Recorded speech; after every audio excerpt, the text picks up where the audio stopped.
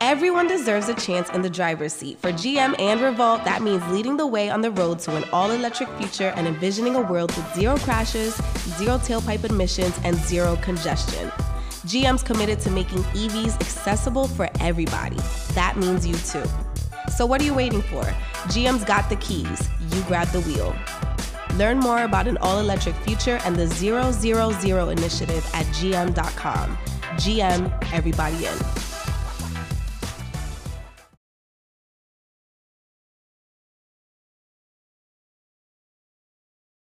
What's happening, Wild Black listeners?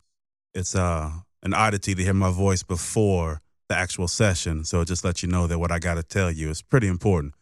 I really want you to pay attention to today's episode because it's a real topic. It's a sensitive topic, and it impacts a lot of us, a lot more than you may realize. We're talking about mental illness today. We've got an amazing guest in Dr. Harrison. He's going to give you a lot of information.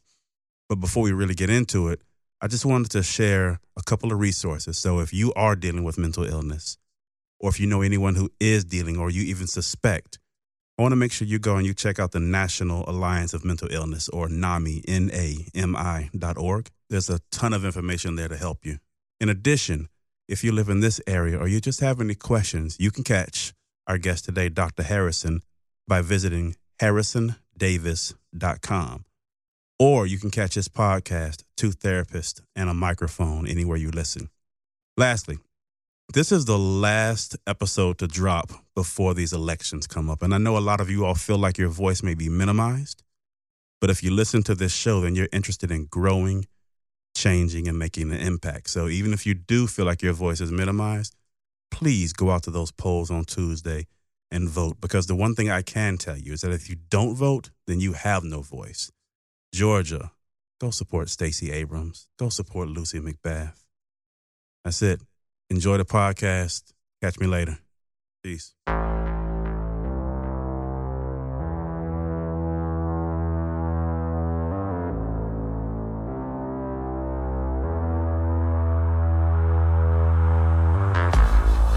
Welcome to Wild Black, a seriously opinionated podcast bringing you the real and raw on anything happening while Black.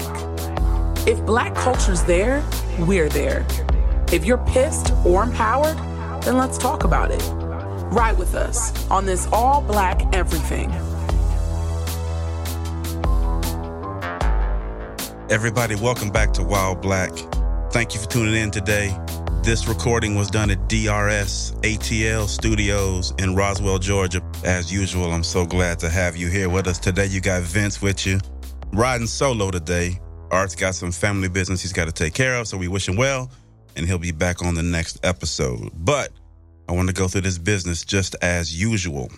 We come to you week after week. We share with you success strategies, stories. We give you relevant information. We create awareness for you. And we want to keep doing that, but we need your help too. I want you to go and share this podcast with a few folks, people who you think will enjoy the content or could benefit from the content. On top of that, please hit up iTunes, leave us a 5-star review, tell us what you think, and we'll keep on churning these episodes out for you. Now, the show today, just like always, is another good one. Today's topic to a lot of people is taboo. But it really shouldn't be. As a matter of fact, I can think of 7 million recent reasons that today's episode should not be taboo. What are we talking about today? Today is about mental illness and mental health in the Black community. And it's something that we should be talking a lot more about, a lot more frequently, a lot more in depth, a lot more openly, a lot more honestly. Because so many of us deal with mental illness. And if you aren't dealing with it, you know someone who is. Whether they've told you or not, there's mental illness in your life, in your family, and around you. So pay attention as we talk today. But just like normal, I can't give you all the information that you need. I'm a smart guy. I've got some thoughts, but we need to bring you credible information from industry experts, and today is no different. So I want to welcome Dr. Harrison Davis to the show today. Dr. Harrison, welcome, brother. It's good to have you here. It's good to have you here. I'm glad to be here. Oh, yeah. So while Black listeners, I'm going to take a few seconds. I'm going to walk you through Dr. Harrison's bio, and then I'm going to turn it over to him so he can just talk to you just a little bit and let you know a little bit more about him. And then we get into our Wild Black shit. So Dr. Harrison is a PhD graduate from the University of Arkansas and an associate professor of clinical mental health counseling at the University of North Georgia. He's a licensed professional counselor and has accrued over 20 years of clinical experience, giving him a unique perspective of what is possible in terms of personal growth and change. So he's a brother who's got some experience, he's seen some things, and he can help us all be better. So again, Dr. Harrison, welcome to the show. Tell the people a little bit more about you. Well, I'm Dr. Harrison Davis. I'm from Atlanta, by the way. I'm one of the few. That's it. The natives of Atlanta. We've become a minority in our own city, but I'm glad to be here to be on your show. We love to have you here. So what we always do, we warm up a little bit. We got some Wild Black shit. Are you ready for some fun, some questions? Wild Black shit? Okay. Wild Black shit. Exactly. Exactly. Now, I always give the forewarning. There are 3 questions here. Okay. If you miss too many, we just shut the interview down. Everybody goes home. Okay. Okay. So, do I have an option, or do I have to answer every question? No, there are 2 options. You can either answer the questions or you can answer the questions, and then we go from there. Let's go. Hit me. It's fun, though. Okay. All right. Question number 1. You're at the family reunion. You're in the food line. You're getting to the front of the line. But you look down, and there are 3 dishes that are empty, completely gone. The family's eating them. You're so angry, you storm out of the family reunion. You don't come back. They ate these dishes, and you're done. For you, what are those 3 dishes that would warrant you leaving the family where they stand? That would be banana pudding, for sure. Okay, store-bought or homemade? Homemade. Better be. That's the only way to eat banana pudding. Listeners, he's safe. So banana pudding, I love homemade hamburgers from fresh ground beef. Right. Egg or no egg in the batter, in the mix? No egg. No, okay. No egg in the batter. And the third one, maybe some macaroni and cheese. Okay. But I tell you, I won't be storming out. Okay. I'm going to be yelling, who ate my shit? That's what I'm going to do. That. I'm not running out nowhere at my family reunion. Somebody better go get my banana pudding. Somebody run me my mac and cheese. That's right. That's what I would do. All right. Okay. Question number 2. We're going to take a step more towards serious, but not too serious. Hit me. From all the advice that your parents gave you while growing up, what one piece of advice stuck the hardest? One piece of advice. You know what?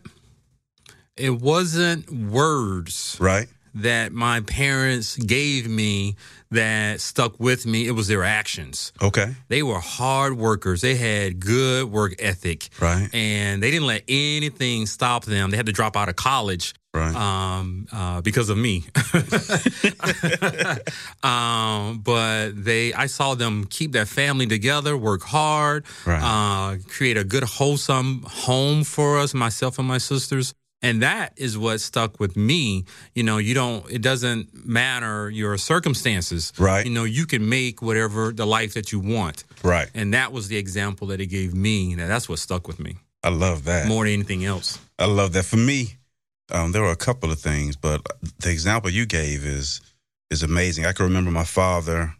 He used to work shift work when I was younger, and I'd see him coming in sometimes 3 in the morning. Yep. Then it would change. He'd be leaving at 5 in the afternoon or 4 in the morning. And he would sit me down often and just remind me of how hard I was going to have to work as a black man in this country. And that is something that has stuck with me to this day, too. Yep. Now, it doesn't mean, I think my level of dedication to one job is different than my father's. Okay.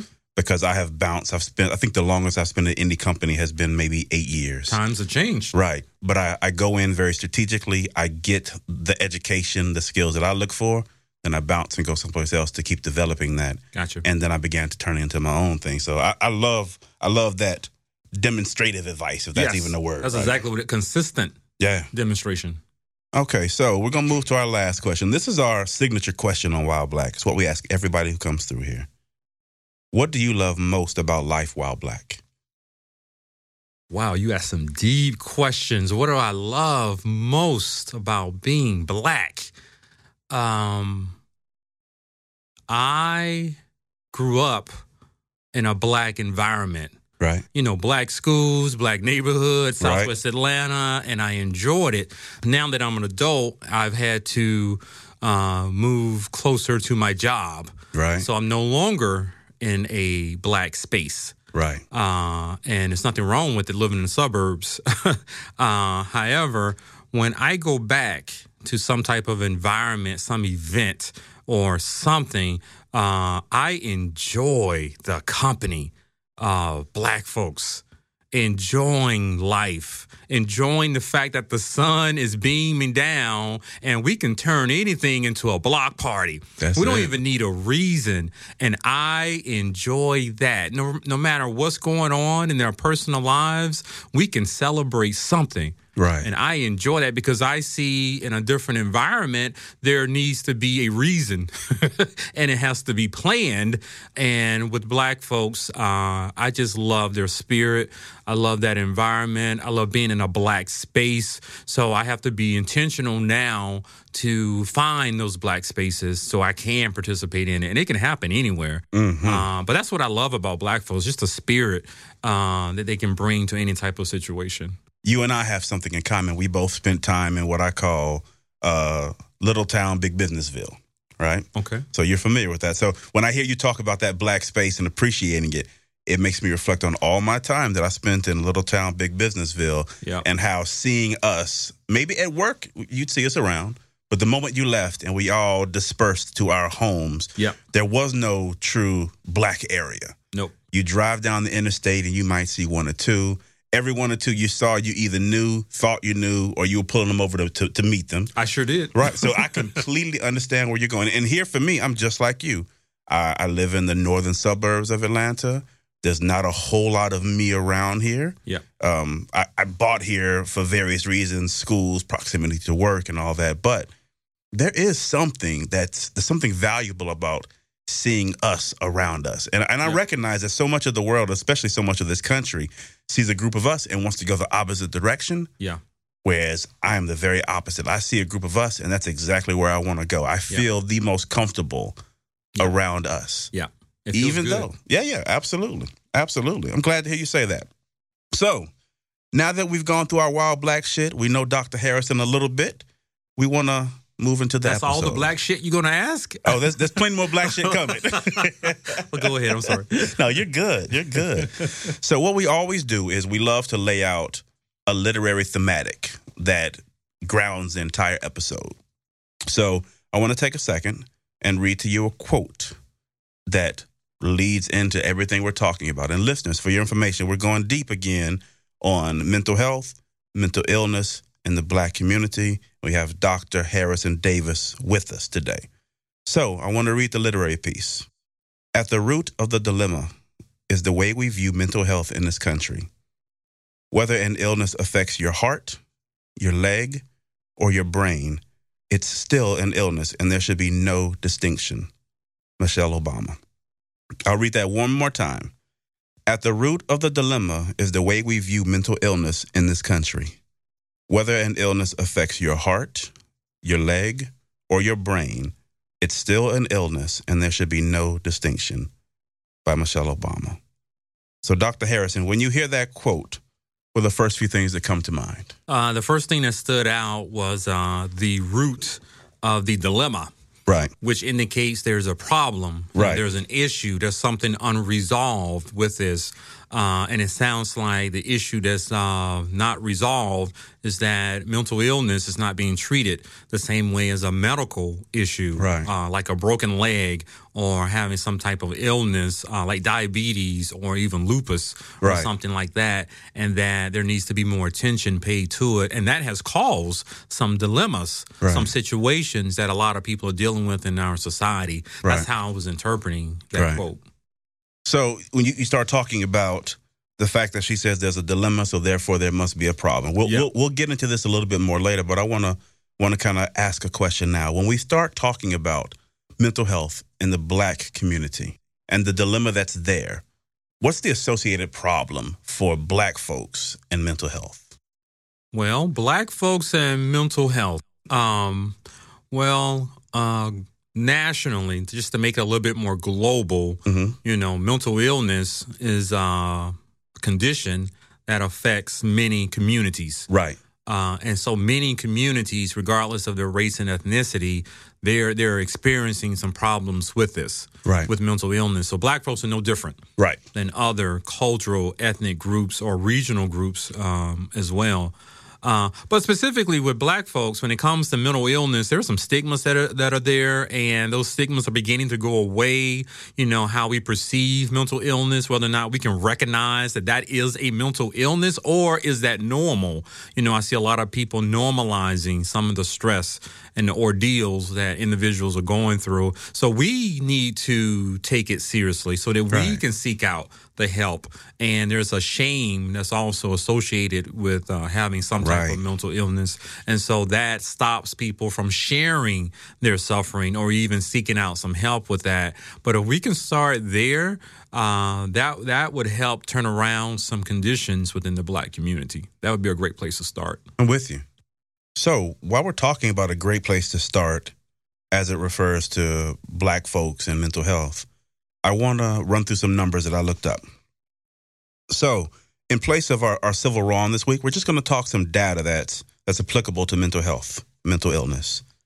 So 13% or 46 million people in this country are African American. 13% of this population is African American. Of that, 16% have had a diagnosable mental illness in the last year.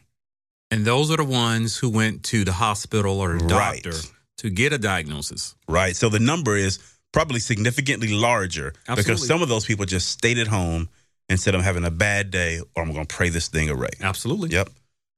So that 16% of that 46 million equates to 7 million Black people managing mental illness that's been diagnosed. So like Dr. Harrison said, some of these people haven't spoken up and are not counted here. So the number is larger. But just to put that in context, 7 million people is larger than Chicago, Houston, and Philadelphia all put together.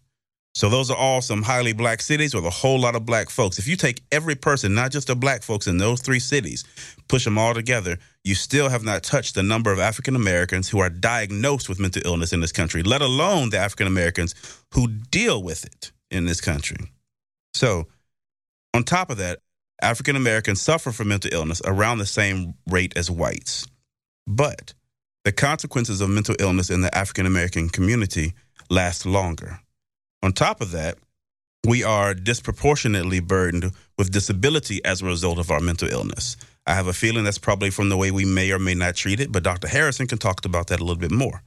The last thing is rates of depression are actually lower in the African American community, again reported, versus Hispanics and whites. But mental health and mental illness issues in our community are significantly more persistent. So, through a lot of information out there. But the question I have that I want to start with is, knowing that we suffer from mental illness the same as do other races by diagnosis, why is it that mental health and mental illness for us is more persistent, hits us harder, and leads to unemployment and disability more so than other races? Gotcha. So let me answer that in a different way. Let's first make sure we're on the same page, everybody, about what is a mental illness, because there are different groups, different classes or clusters of mental illnesses that are out there. The group of mental disorders that people may be familiar with are what we call the psychotic disorders. And those are individuals who are diagnosed with something like schizophrenia, delusional disorder, and they tend to have a struggle. They tend to struggle with trying to stay connected with reality. Right. Sometimes they may see things that are not there, or they may believe things that are not true, and this makes them operate that those assumptions are real, and they can be far-fetched assumptions like aliens are coming down and they're going to kill all of us, so they become paranoid. Right. Those are the psychotic, that's an example of the psychotic disorders. There's a different group of disorders out there that I tend to see a lot of, and that would be the mood disorders. And the mood disorders are things like depression, anxiety, bipolar, seasonal affective disorder. And basically, those are much more common with everybody. And that's your inability to regulate your mood. Right. Or the mood, the reaction to something isn't necessarily warranted. Right. You know, anybody can become depressed. Right. You know, you can get some bad news about someone or a death of a friend or family member. And of course, we all get depressed or feel low about it, feel down, but we work our way back to a healthy, functioning area. And anybody can become anxious about something, overly anxious about something, or a little bit frightened about something. You know, if I'm almost in a car accident, you know, and I'm driving, it takes me a moment to compose myself because I know what could have happened with my daughter in the back seat. So I need to regroup. Personally, it takes me about a minute or two to do that. But that can happen to anybody. But now imagine you reach those points, you know, with extreme anxiety, anxiousness, or depression and sadness, and there really isn't a trigger. Right. And you're just stuck. Right. As if you just came from a funeral every day.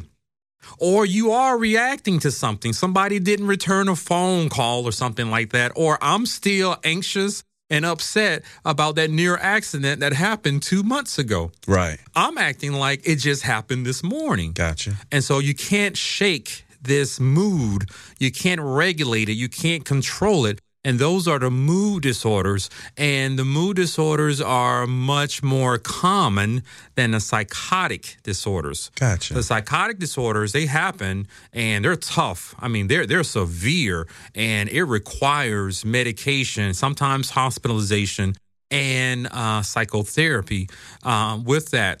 And so and there's a different class, I don't need to go into the personality disorders. These are disorders that are more ingrained within your personality, and they include some delusions sometimes and mood disorders. But what happens in the Black community, sometimes we have normalized anger. Right. We have normalized feeling bad. It's just a part of life, or they're just going through something, and it happens persistently. And then the rest of us, we grow up in environments sometimes where hostility is always there, and you just think that's normal. Or Uncle so-and-so is always drinking every weekend. He's drunk. Don't go talk to Auntie so-and-so. You know she's going to curse you out. Right, that's just how she is. And so we grow up, but that's just how she is, believing that is normal. Or it's just normal behavior, you know, for someone to go around cursing people out all the time. And so we grow up minimizing that. And that stops a lot of Black folks from going out seeking some help because they don't even recognize that it is a problem. And I've never really thought about it. And that's my personal view. Well, I think that's great because, I mean, the point you're making is that we just get so used to seeing mental illness depicted in our lives. Yes. That it just becomes our lives. There's nothing wrong with that person. That's just how he is. That's just how she is. And we write it off, or, you know, we get used to it. And people tell you, don't go mess with Uncle so-and-so. He's over there drinking again. Right. And you grow up thinking, wow, he was drunk like every weekend, you know, and his family was always leaving, and, you know, this ordeal, and you don't recognize that until you're an adult. Now, the more serious psychotic disorders, we will seek some help for that, because at that point, you can't function. Right. Sometimes when you're completely delusional and paranoid, you can't leave the house, you know, or you're hearing something that's not really there, or no noise is there. So at that point, luckily, a lot of friends and family members will encourage that person to go seek some help. But the mood disorders can be just as devastating and debilitating sometimes. And because we have normalized it so much, it's a part of life. we've convinced ourselves that this is just it comes with the package, right? For living, and you just got to deal with it. And usually we deal with it by going to church, and trying to pray away some of those feelings or minimizing the actions of others who hurt us. Right. I just got to deal with it as opposed to looking at it for what it really is. And when you're not dealing with it, some of that stress just grows in intensity. And eventually, if it's untreated and it goes on for a long time, it can become one of the more psychotic disorders that are out there. Man, I love the way you broke that down. I almost forgot I was here for a second. I was just listening. Okay, so one question I have from that, because as you start talking about the psychotic disorders, and the hearing voices and things like that, delusionals, right? I'm sure someone listening rolled their eyes and thought those people are just crazy. They should just tell themselves that voice isn't real. They should ignore it and they should go on. I'd love if you just take a moment and kind of break down, because from my understanding, the people suffering from those psychotic disorders feel no different than you and I talking. As much as I'm sitting here and I recognize you're in front of me and we're having this conversation and I hear your voice, that is my reality, that these people who suffer from these psychotic disorders have the same type of feeling where they can't physically, mentally, cannot distinguish between what's real and what's not real. So that voice they're hearing, they're really hearing it. Just like I'm sitting here talking to you, and now all of a sudden I close my eyes and I open my eyes back and I'm sitting in my car, and that's the difference. Wow. And for them, that's their reality, or they can't tell if they're dreaming or it is real. Or if it's a little bit more functioning with their disorder, they're just trying to fight back some of those thoughts. They even remind themselves that's not real. There's no shadow over there in the corner, or there's no one whispering in my ear telling me to go and shoot this person. So they're literally fighting with their self. Yes. It just feels like such a tough place. And it's a daily battle. I've talked to some of those individuals. It is sad to see it, and the things that we take for granted, that we can just wake up in the morning, kiss our families, go to work, come home and relax, and the day is good. For them, it is a daily struggle trying to make sure no one's looking at them the wrong way, making sure they're not doing anything weird, making sure, and they create little routines to make sure they are aware whether or not this is a dream or this is reality. Right. And they try to push people out of their life so they can't see that they're actually having some type of psychotic disorder. Man, so they tend to live isolated lives, and that is tough for them to deal with. But yes, they hear those voices. And they see things and they believe things. And some of them don't feel they're comfortable sharing some of those thoughts with other people. And that's how we get to recognize that there's actually a problem. So I know I knew it was going to happen. We're already way off script from the questions, but I think that's actually great. So let me add another one. Okay. As you were talking about the battle that they have in their minds. Yep. And the fact that sometimes they're not even cognizant that it's happening, right? It's just their reality. Yeah. So 2 questions from that. For the person who's managing that right now, who may be hearing these voices and trying to fight between reality and perceived reality, how do they begin to find help when they can't distinguish between the two? Yeah. So what I like to ask people sometimes, what type of feedback are you receiving from your friends, your family members? Or is it always happening where you're asking someone, what did you say? And they go, I didn't say anything. Or they hear a noise, like someone's talking to them, and they go looking and there's no one there. Now, after a while, you realize there is an issue. Right. And if you realize there is an issue, they are embarrassed by it and they think it's going to just go away. What I encourage some of those people to do is you don't have to suffer. You don't have to deal with it by yourself. Right. There is some help. There are some facilities, there's medication, there's psychotherapy. There are different types of treatments that can help you to live a normal life or something closer to it. Gotcha. That's what I encourage them to do. But listen to the people around you. Listen to the feedback or the typical comments or questions that you might hear, and we can just start with that. Ooh, you actually answered my second question too, so appreciate that. All right, so I want to jump in and ask a couple of these questions. So we've already talked about what mental illness is, what mental health is. We've talked about basically what's Black about it already, but talk to me about some common mental health issues that you see in this community. In the Black community. So they're mostly the mood disorders. And like I mentioned before, and if it goes untreated, it can easily become one of the, they can demonstrate some psychotic features with it.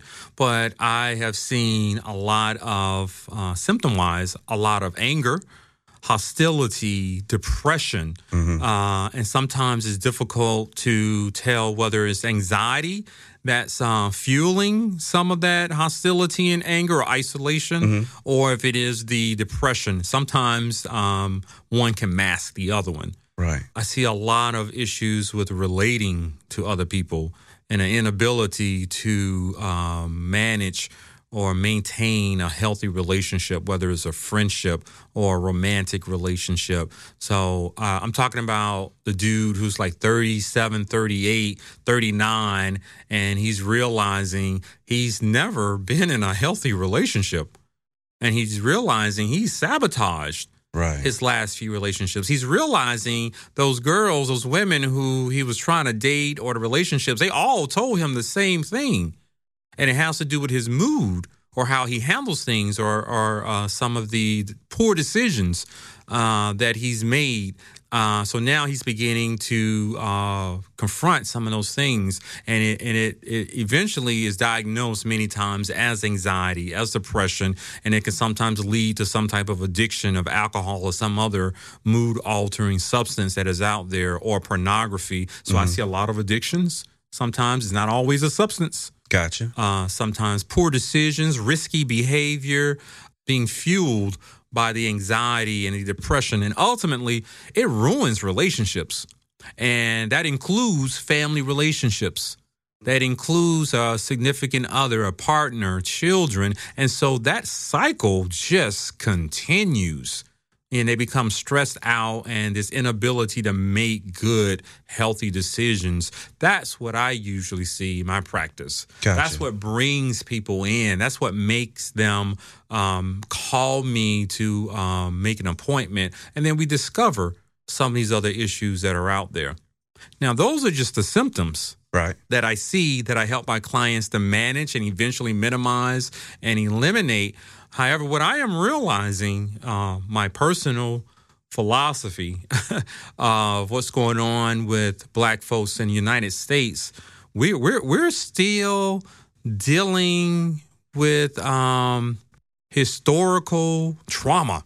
Right. We're still dealing with some of the stuff from 2 centuries ago. Right. We're still dealing with centuries of slavery. We're still dealing with centuries of our Black women being raped, about Black men being beaten and killed, going missing, children being taken away. And then when slavery legally ended, we still had to deal with some of the repercussions of it and enter into a new system where we're still being taken advantage of. Women still raped, men still killed and beaten, children still taken away. And so those Black families who worked hard to be part of this country's fabric, they're left dealing with a system that did not want them and was hostile to them. And so eventually they did not operate well. And they passed along some horrible traditions, curses, some people like to call them, generational curses, from one generation to another one. And so they learned to survive during a certain time, and it's unfortunate, but many of our Black families are dealing with the same issues. The Black man is missing, or ineffective, poor decision-making, dealing with depression. The Black woman is overwhelmed, afraid, feels vulnerable, trying to do all that she can, raising black children on her own. Right. When many times she's not equipped to deal with the emotional reality of being an adult. Right. And she's doing a level, job that's meant for two people by herself. And he can't deal with it. Right. And maturity is lowered, not able to operate in these systems that are out there. And so much of what we're dealing with, much of the mental illness is directly related to the historical hostility that's been placed on us. Right. And our inability to deal with it. It was a hell of a lot to deal with, and we're still dealing with it. So that's a lot to hear, and I'm sure there's someone out there thinking, what does slavery have to do with me? So 2 questions from that. How do you explain the impacts of slavery on someone today who doesn't want to believe it? And then the second question, probably the more important question, is what do we do as a culture and as a people to begin to fix that? Well, you don't have to believe it. You don't have to believe it. It's affecting you whether you believe it or not. You keep doing what you are doing. You keep looking at your families where the men are missing. The women go from man to man, 3 kids by 3 different men, trying to raise those kids on their own. You look at the men who are still living with their mamas and they're in their 30s and 40s. You look at the women who have 2 kids by age 20, and you look at how we beat our own children, how the men beat their wives, how the relationship between the black man is not and the black woman is not strong. That's right. And we're not getting married, and the ones who are not staying married. Right. Our families are broken, and we are contributing to that because that's what our grandparents used to do. Mm-hmm. They were forced to break up their family. Now, many times, we're doing it. And when you grow up without a daddy in the house and you're a woman, why would you even think that you need a man? Right. And if you are the guy and your daddy wasn't ever there, how do you know what to do? So you don't have to believe that none of that came from slavery. That's on you. Right. That's my personal philosophy. The impact is there no matter what. It just didn't happen in 1956. It was always there, and we're still dealing with the repercussions of that. I don't know how we fix it. It's an ongoing issue. It was created over centuries, and it's not going to go away overnight. And like I mentioned before, we're not the only community dealing with mental illness and mood disorders. I would like to see us address it more. Right. And seek out the help. Right. Do you think it can be fixed? I hope so. So the reason I ask is because a couple episodes back, we sat down with Sharon Morgan from Our Black Ancestry, and we talked about the impacts of slavery. And during that conversation, a lot of the talk was about healing and how do we heal and if we can heal. And there's a lot of perspective out there, personal and professional, that have come to the realization that healing may not even be an option at this point anymore. I like to consider it an option. It's just not easy. Right. I sure hope it's an option. I tend to be optimistic. I'm hoping that it's an option. It's just not easy when we're in a society that reminds us of some power structures that are there every day. And things are not legal like they used to be, but some of the statistics that you did not mention were poverty rates. Right. Basically a third of black people are living at the poverty line or lower. And let me tell you, that's poor. That is dirt poor. And so many others are just above the poverty line. That means they're poor. Right. They're still struggling, just to pay their rent or find a good place, safe place to stay and buy food. And that creates chaos and stress on individuals. And that system is in place. And it is tough to break that system when so many of us, almost 50% of us, are poor and struggling. Right. And so those are some other reminders about the system that we live. And just like we mentioned earlier, our parents taught us a good work ethic. Right. And you can't give up. And if this doesn't work out, then you need to try something different. That's right. Many of our black friends and family members out there, they never received that message. That's right. I mean, I look at some of my cousins and distant relatives out there. I'm like, are we even related? I understand. Because I didn't give up, but I see them give up at age 15. Yeah, that's hurtful. And so that's a system in place that contributes to the chaos and the stress that we're dealing with that fuels poor decision making, that fuels anxiety and depression, that fuels hostility, and that cycle just continues to your offspring, whether you're there or not. So I tell people, you don't have to believe it. You can believe what you want. Wait and watch. But you better wake up. So one of the things you mentioned a couple times since we've been talking is stress. So what's the role of stress and mental illness? Stress is like the oil in the engine. It's not the engine that fuels the mental illness. The stress keeps that engine going.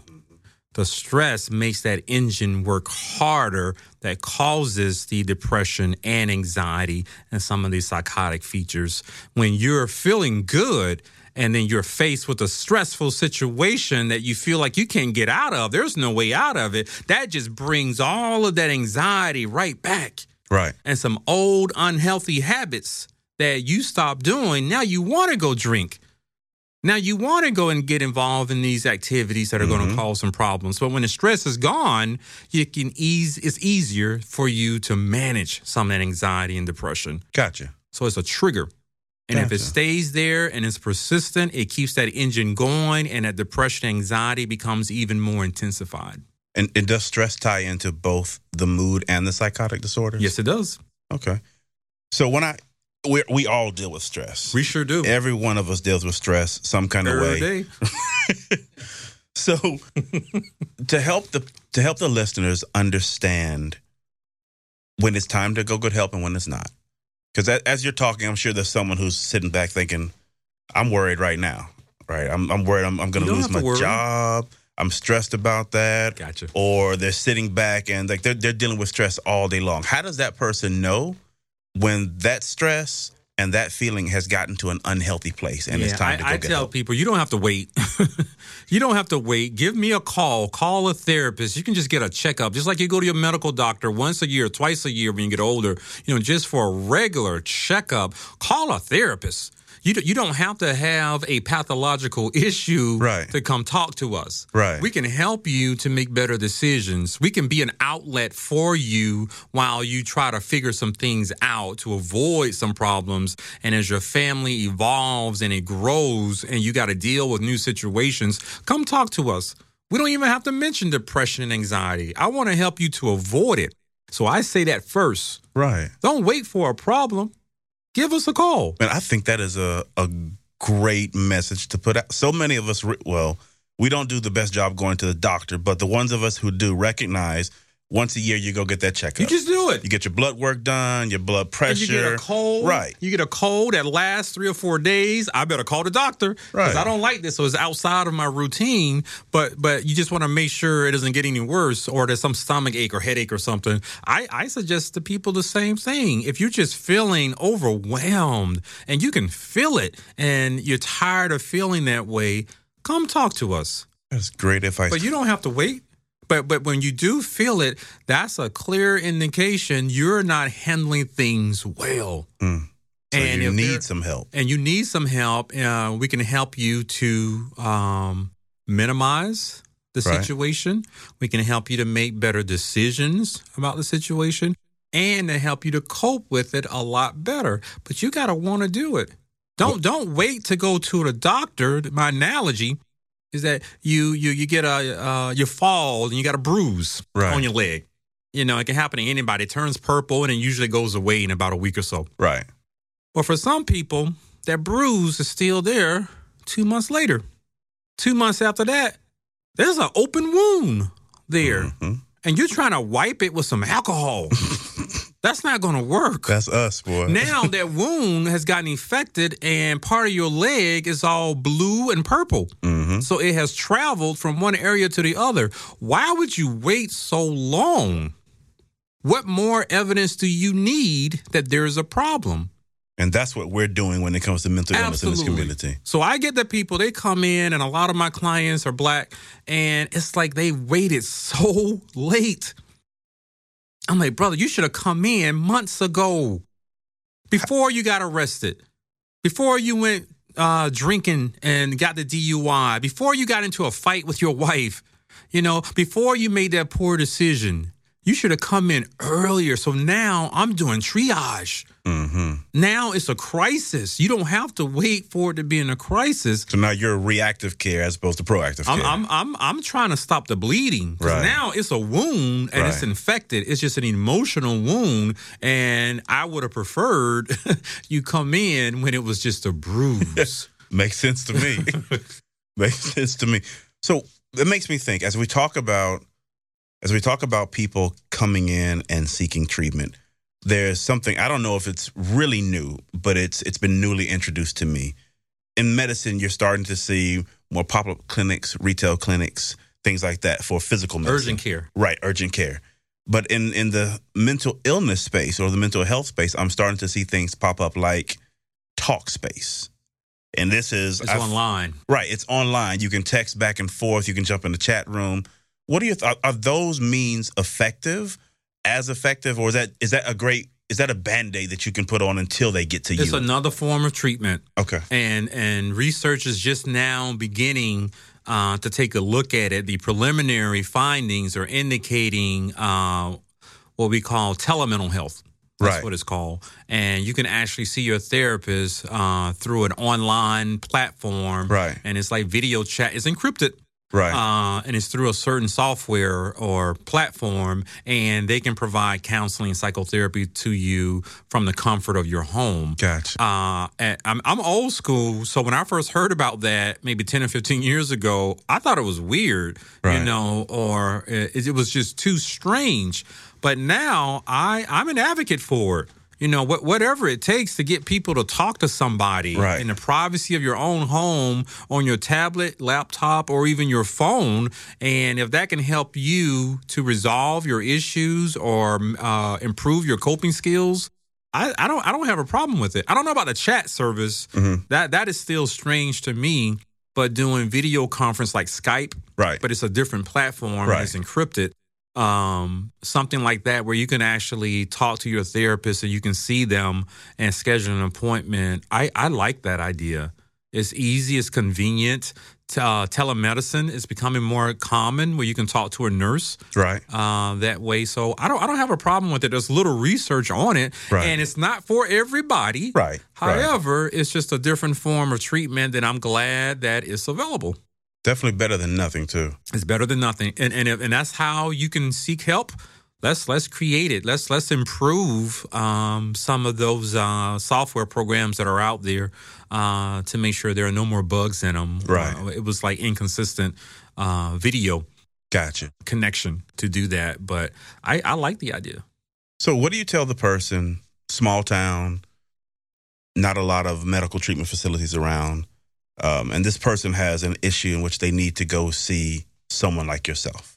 Okay. But their concern is, well, I don't want to walk into the office because I know I'm going to be seen by so-and-so. Yeah. Right? So just imagine this person, they're not tech savvy, so they're not going to go online. Yep. What can you tell them to help them overcome that aspect of treatment, to make that not be the reason they don't go get help? Yeah. Like I said before, I encourage people to, you don't have to suffer. You don't have to deal with it on a daily basis. You have a headache, we take an aspirin or something similar to make the headache go away. You can do something to minimize those symptoms or to help you to cope better with the situation. Now, you're embarrassed. I would encourage you to, number one, try to get over that embarrassment, or number two, seek out help at another facility or another office somewhere nearby. It may require you to drive a little bit further, but nevertheless, why wait for that bruise to turn into an infected wound? Because that's exactly what happens. Gotcha. Okay. So while we're talking about going out and seeing that doctor, that counselor to help you, I want to talk a little bit about cultural competence. What are your thoughts? And I've seen many different arguments about this when people are being told, go see a therapist or a counselor who looks like you, versus just going to get help? How important is me, being a Black man, sitting down with a Black counselor? Well, I believe in cultural competence for all medical professionals, including those in the mental health field. Mm-hmm. I do training to make sure counselors and psychologists have a certain level of cultural competence so they can be effective with their clients. There's a lot of work to go with that, more work that we need to have done. And at the same time, when it comes to Black folks, many times they like to see somebody who looks like them. Right. They like to go to someone who they believe can understand them. Right. And sometimes that's within us, in our heads. And there are some therapists out there who are not great relating to that Black boy from the inner city, grew up in a single parent home, working class, and he's beginning to make some poor decisions. He doesn't feel good about himself. And that therapist comes from a well-to-do suburban area, intact family. They have all the resources that they need. That therapist may not be able to relate. Right. So it's no fault of their own, or perhaps they need to put some more effort into it. And then we do training to make sure that we can minimize judgment and try to relate to your client as best as possible. But many times the Black clients, they want to go to somebody who looks like them. And many of my clients who are Black, they went to another therapist who happened to be white, because there was a mood issue initially. They just want to go see a therapist. And they realize at a certain point they need to talk to somebody where they don't have to explain things, or they don't get strange questions about some decision they made, or they don't have to translate what they mean by using certain phrases. So what I hear from some of my clients who are Black, they can be themselves. Right. They can talk their language. It doesn't matter what type of degrees they have. Let's just cut down that corporate personality you got and show me you. And they feel comfortable doing that. And many of those clients who are Black don't feel comfortable exposing that side of themselves to another type of therapist that's out there. Right. When I think about it, it already feels so stressful day in and day out to code switch, to explain, to answer the Black question. So I can only imagine that if I'm going to get help to deal with my mental state, the last thing I want to do is the added stress of code switch, or the stress that comes with not code switching, trying to explain everything. And to add to that, the distrust that some of us have in white medical professionals, that are out there. My clients from the hood, I get them. I understand them. They're going to be them, whether they go to a white therapist or a Black therapist. But now they trust me.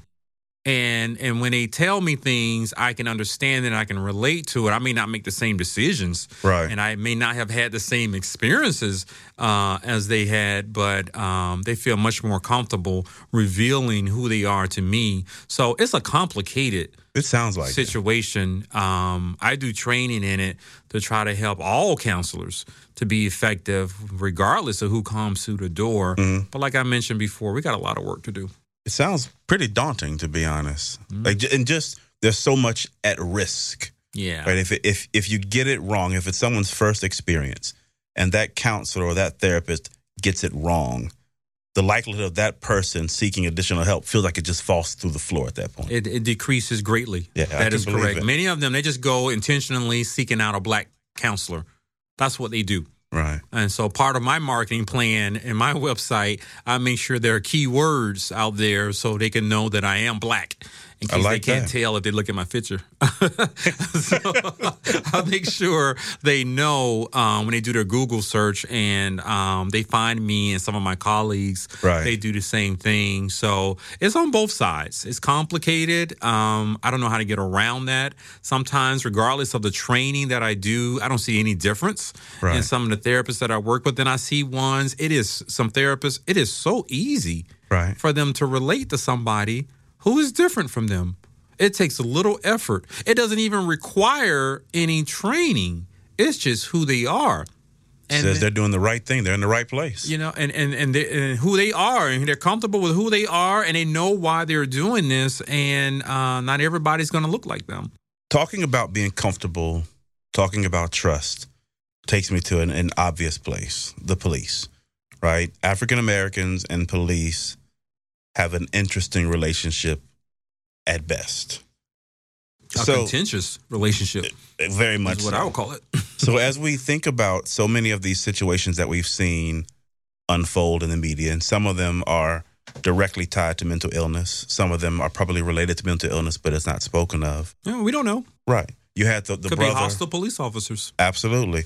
So what's the police's role? What is the role of the police when it comes to helping patients in the middle of a mental break? So police officers are typically trained to deal with a number of situations, like domestic situations, to diffuse it. And they're also trained to deal with mental health crises. All police? Most police officers in the large metropolitan areas, including the suburban areas around the urban cities. Gotcha. I can definitely say that. So they receive training because they're going to be called to situations where there's a mental health crisis. Right. It's either substance-induced or not, but they have to be prepared to deal with it.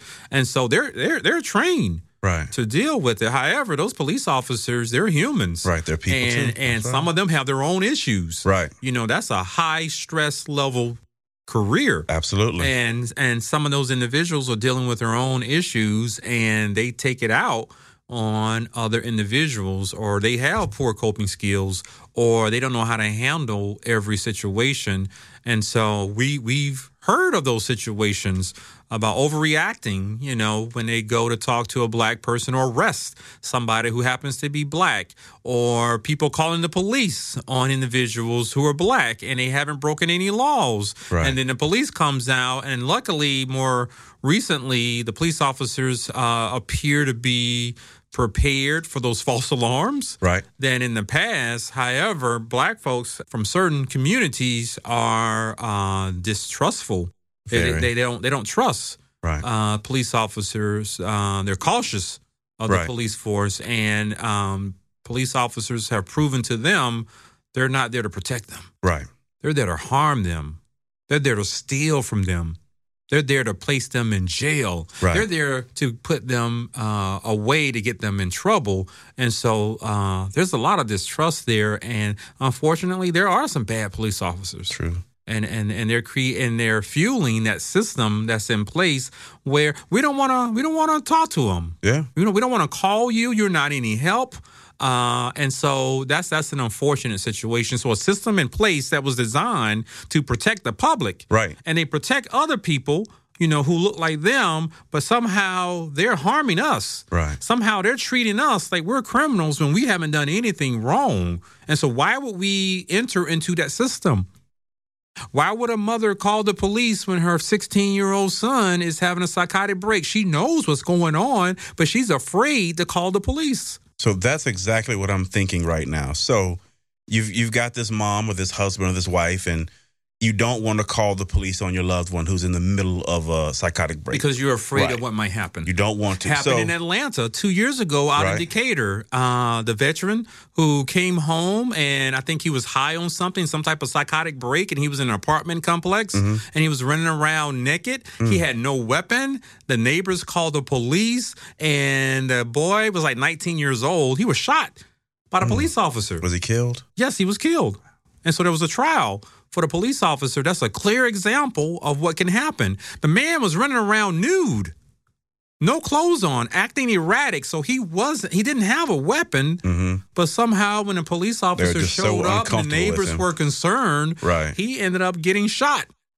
So what do you tell the people who care for the people in the middle of a break? So you don't want to call the police because you're concerned about how they're going to treat your loved ones. We got to do something. What do we tell them? We can't deal with it on our own. Right. You know, when it's a severe psychotic break, you know, they can become dangerous. They can become violent. You know, they can think you are that enemy who is out to get them. Because again, their perception, their reality is so skewed at this point. Absolutely. Right. So it's a tough situation. Ideally, if you can have some friends, family members, preferably men, church members, neighbors, to find a way to restrain. Physically restrain. Physically, and then call the police. That's not always possible.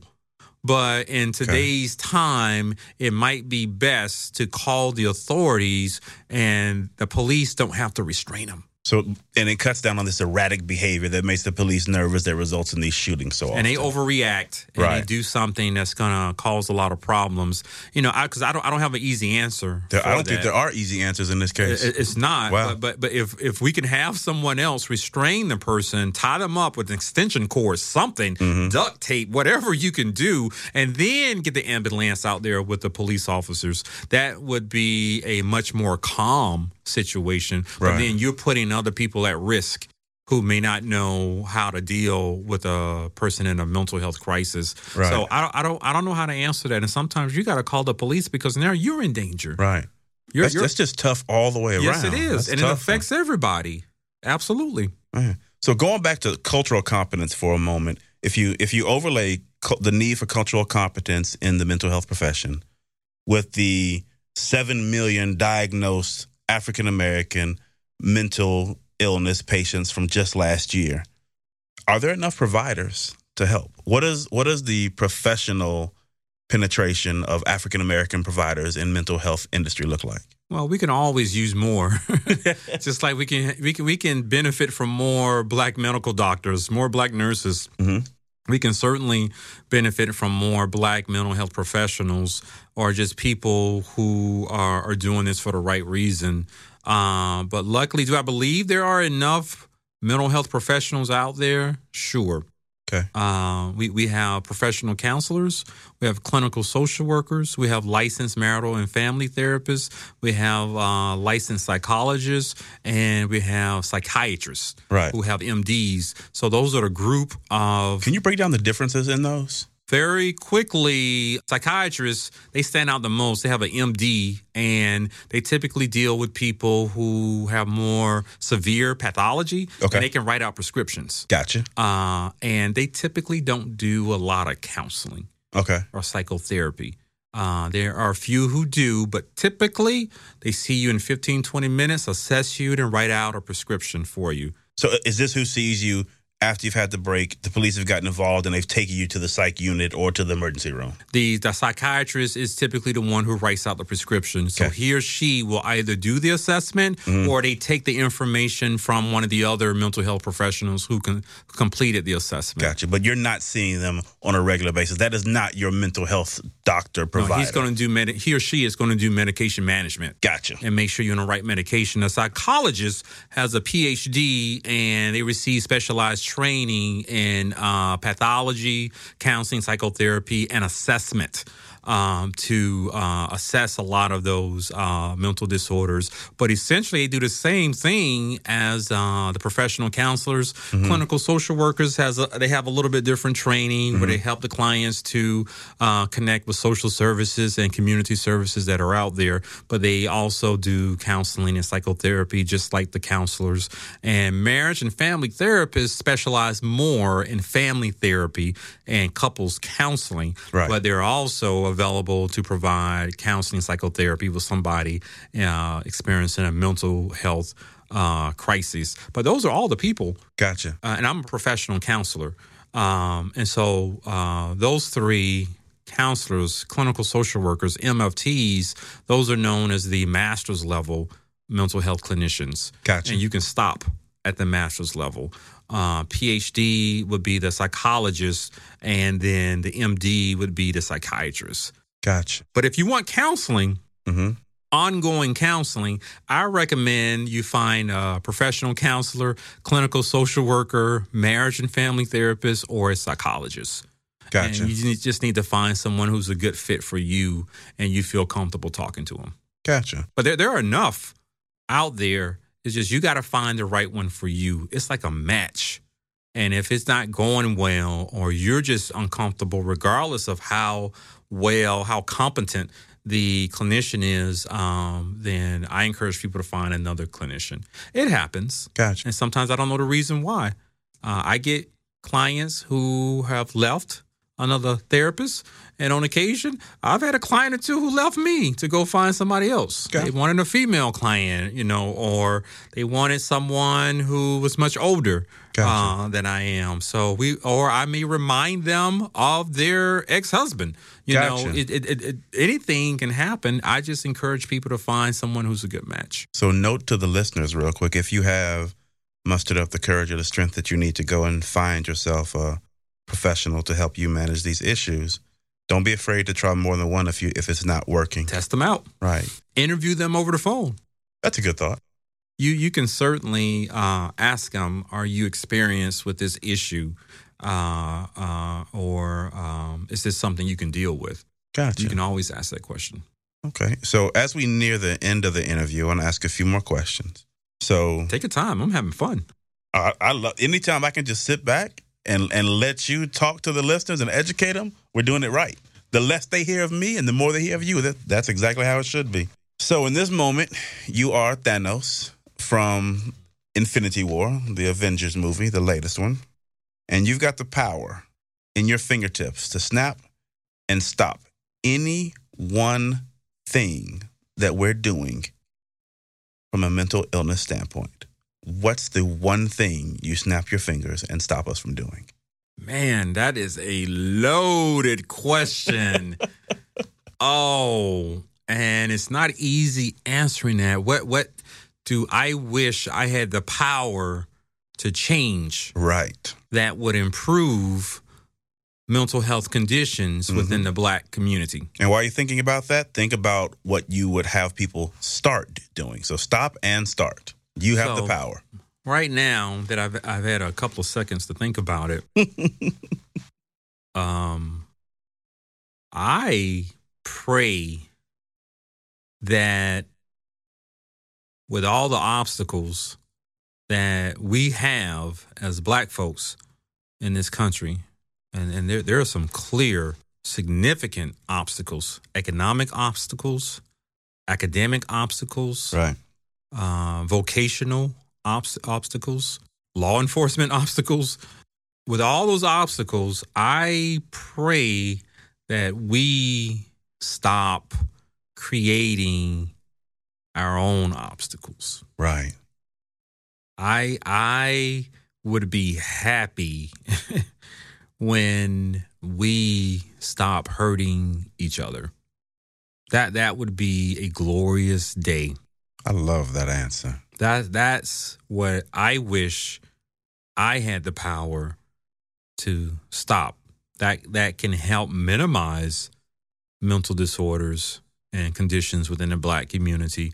But if we can stop exacerbating some of those obstacles and certainly stop creating some of those obstacles, we can have a much easier time in this life. Gotcha. So, flip side, start. What do we start doing? Start doing. How about, and I can keep this just simple because that's not an easy question to answer. Right. Let's just start helping and assisting the person who is struggling. Amen. And it doesn't have to be a pathological issue. Just notice that they're having a tough time dealing with something, or they're overwhelmed by something. It'll be great if we can just offer some type of assistance. And all that can be is simply asking sometimes, brother, are you okay? I love it. Or sister, how you doing? Just offering. But you know what? I don't know what to do about this. It's all new to me. But, maybe you need to go talk to somebody. I'll listen. I don't know if I'm going to say the right thing, but, you can always come to me and I'll talk to you and I'll try to help you out. Something as opposed to ignoring it. Right.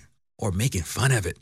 Which we are good at. Yes, we are. A lot of people are. It's not, it's not, exclusive to us. True. But I would love to see us offer that type of compassion towards each other.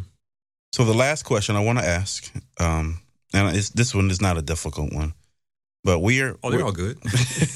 We're seeing that the taboo on mental illness, the stigma, is lifting. I don't know how significant of a lift it is. It's going away. Right, but we see it. We see it coming through in our books and our television, our friendships, our relationships, movies. If you look around you, You see more people talking about mental illness, talking about their mental illness, sharing stories of mental illness. So the two questions I have related to that are, what do you think is leading to the taboo lifting? And when do you think the taboo will be gone? I don't know if it's ever going to go away. That stigma about mental illness is not exclusive to the Black community. Right. There are other communities that are also dealing with that stigma. There's just a lot of embarrassment and shame associated with it. I do see a change. I don't know what's contributed to it, to be honest with you. I'm just glad Black folks are calling me and coming in. If I can help you to improve your life, then you can improve the lives of your kids and your family members, your neighbors, your community, your friends. Maybe you can suggest to somebody else so they come in. And so I don't know what made that happen. I'm guessing that Black folks just got tired of it. Right. And dealing with that and realizing, I don't have to deal with this on a daily basis, but that stigma is beginning to go away. And I'm seeing more people talk about it. I'm glad that you're talking about this topic, just to let people know it's there. And it's not going to go away, just like other mental or medical conditions are not going to go away, and you have to treat it. Right. And being depressed and mad and hostile on a daily basis should not be your norm. Right. And I see some people who... Nor should it be the norm of anyone around you, really. Anyone around you. And I'm seeing people who are tired of it. They want to do something different, or they want to handle things differently. And so that's usually what I see, or they're realizing something's not right because of the poor quality of their relationships on the job, their friends, family members, all of that. I'm glad. I don't know what contributed to it. I don't know how to answer that. And I'll be honest with you, I don't care. Good, as long as it keeps happening. As long as you keep coming in, seeking out help, and encouraging other people to go seek some help, I'm happy for you. Cool. Well, that is the end of our time today. So with that, I always love to hand it over to our guest. Dr. Harrison is our guest today. I want to give you just a few moments to close out, tell the people whatever's on your heart to tell them. Oh, wow. Anything I want to say? No. I could just echo what I said earlier. I'm glad to be here to talk about this. I could talk about this all day. I love this, what I do. I love my profession. I love helping people. I just want people to know you do not have to suffer. Right. Either personally with some of the symptoms that are out there, or you don't have to suffer by watching a friend or loved one go through this ordeal. It takes a toll on you. Right. Do something. I tell my clients sometimes, nothing changes until you change. That's true. So think about what can you do differently to improve your life, your circumstances, and seek out help from somebody who's actually trained to help you. Love it. As opposed to going to a friend or family member. Well, While Black, you heard Dr. Harrison. Mental illness is something that's absolutely real in our communities. I guarantee you that if you are not the one suffering from it, someone in your circle is. Take heed to his words. Go out and love on those people, support them, ask them if they're okay. Let's remember the community. Let's remember the tribe. And let's remember to help each other. That's all we got for you today. Peace.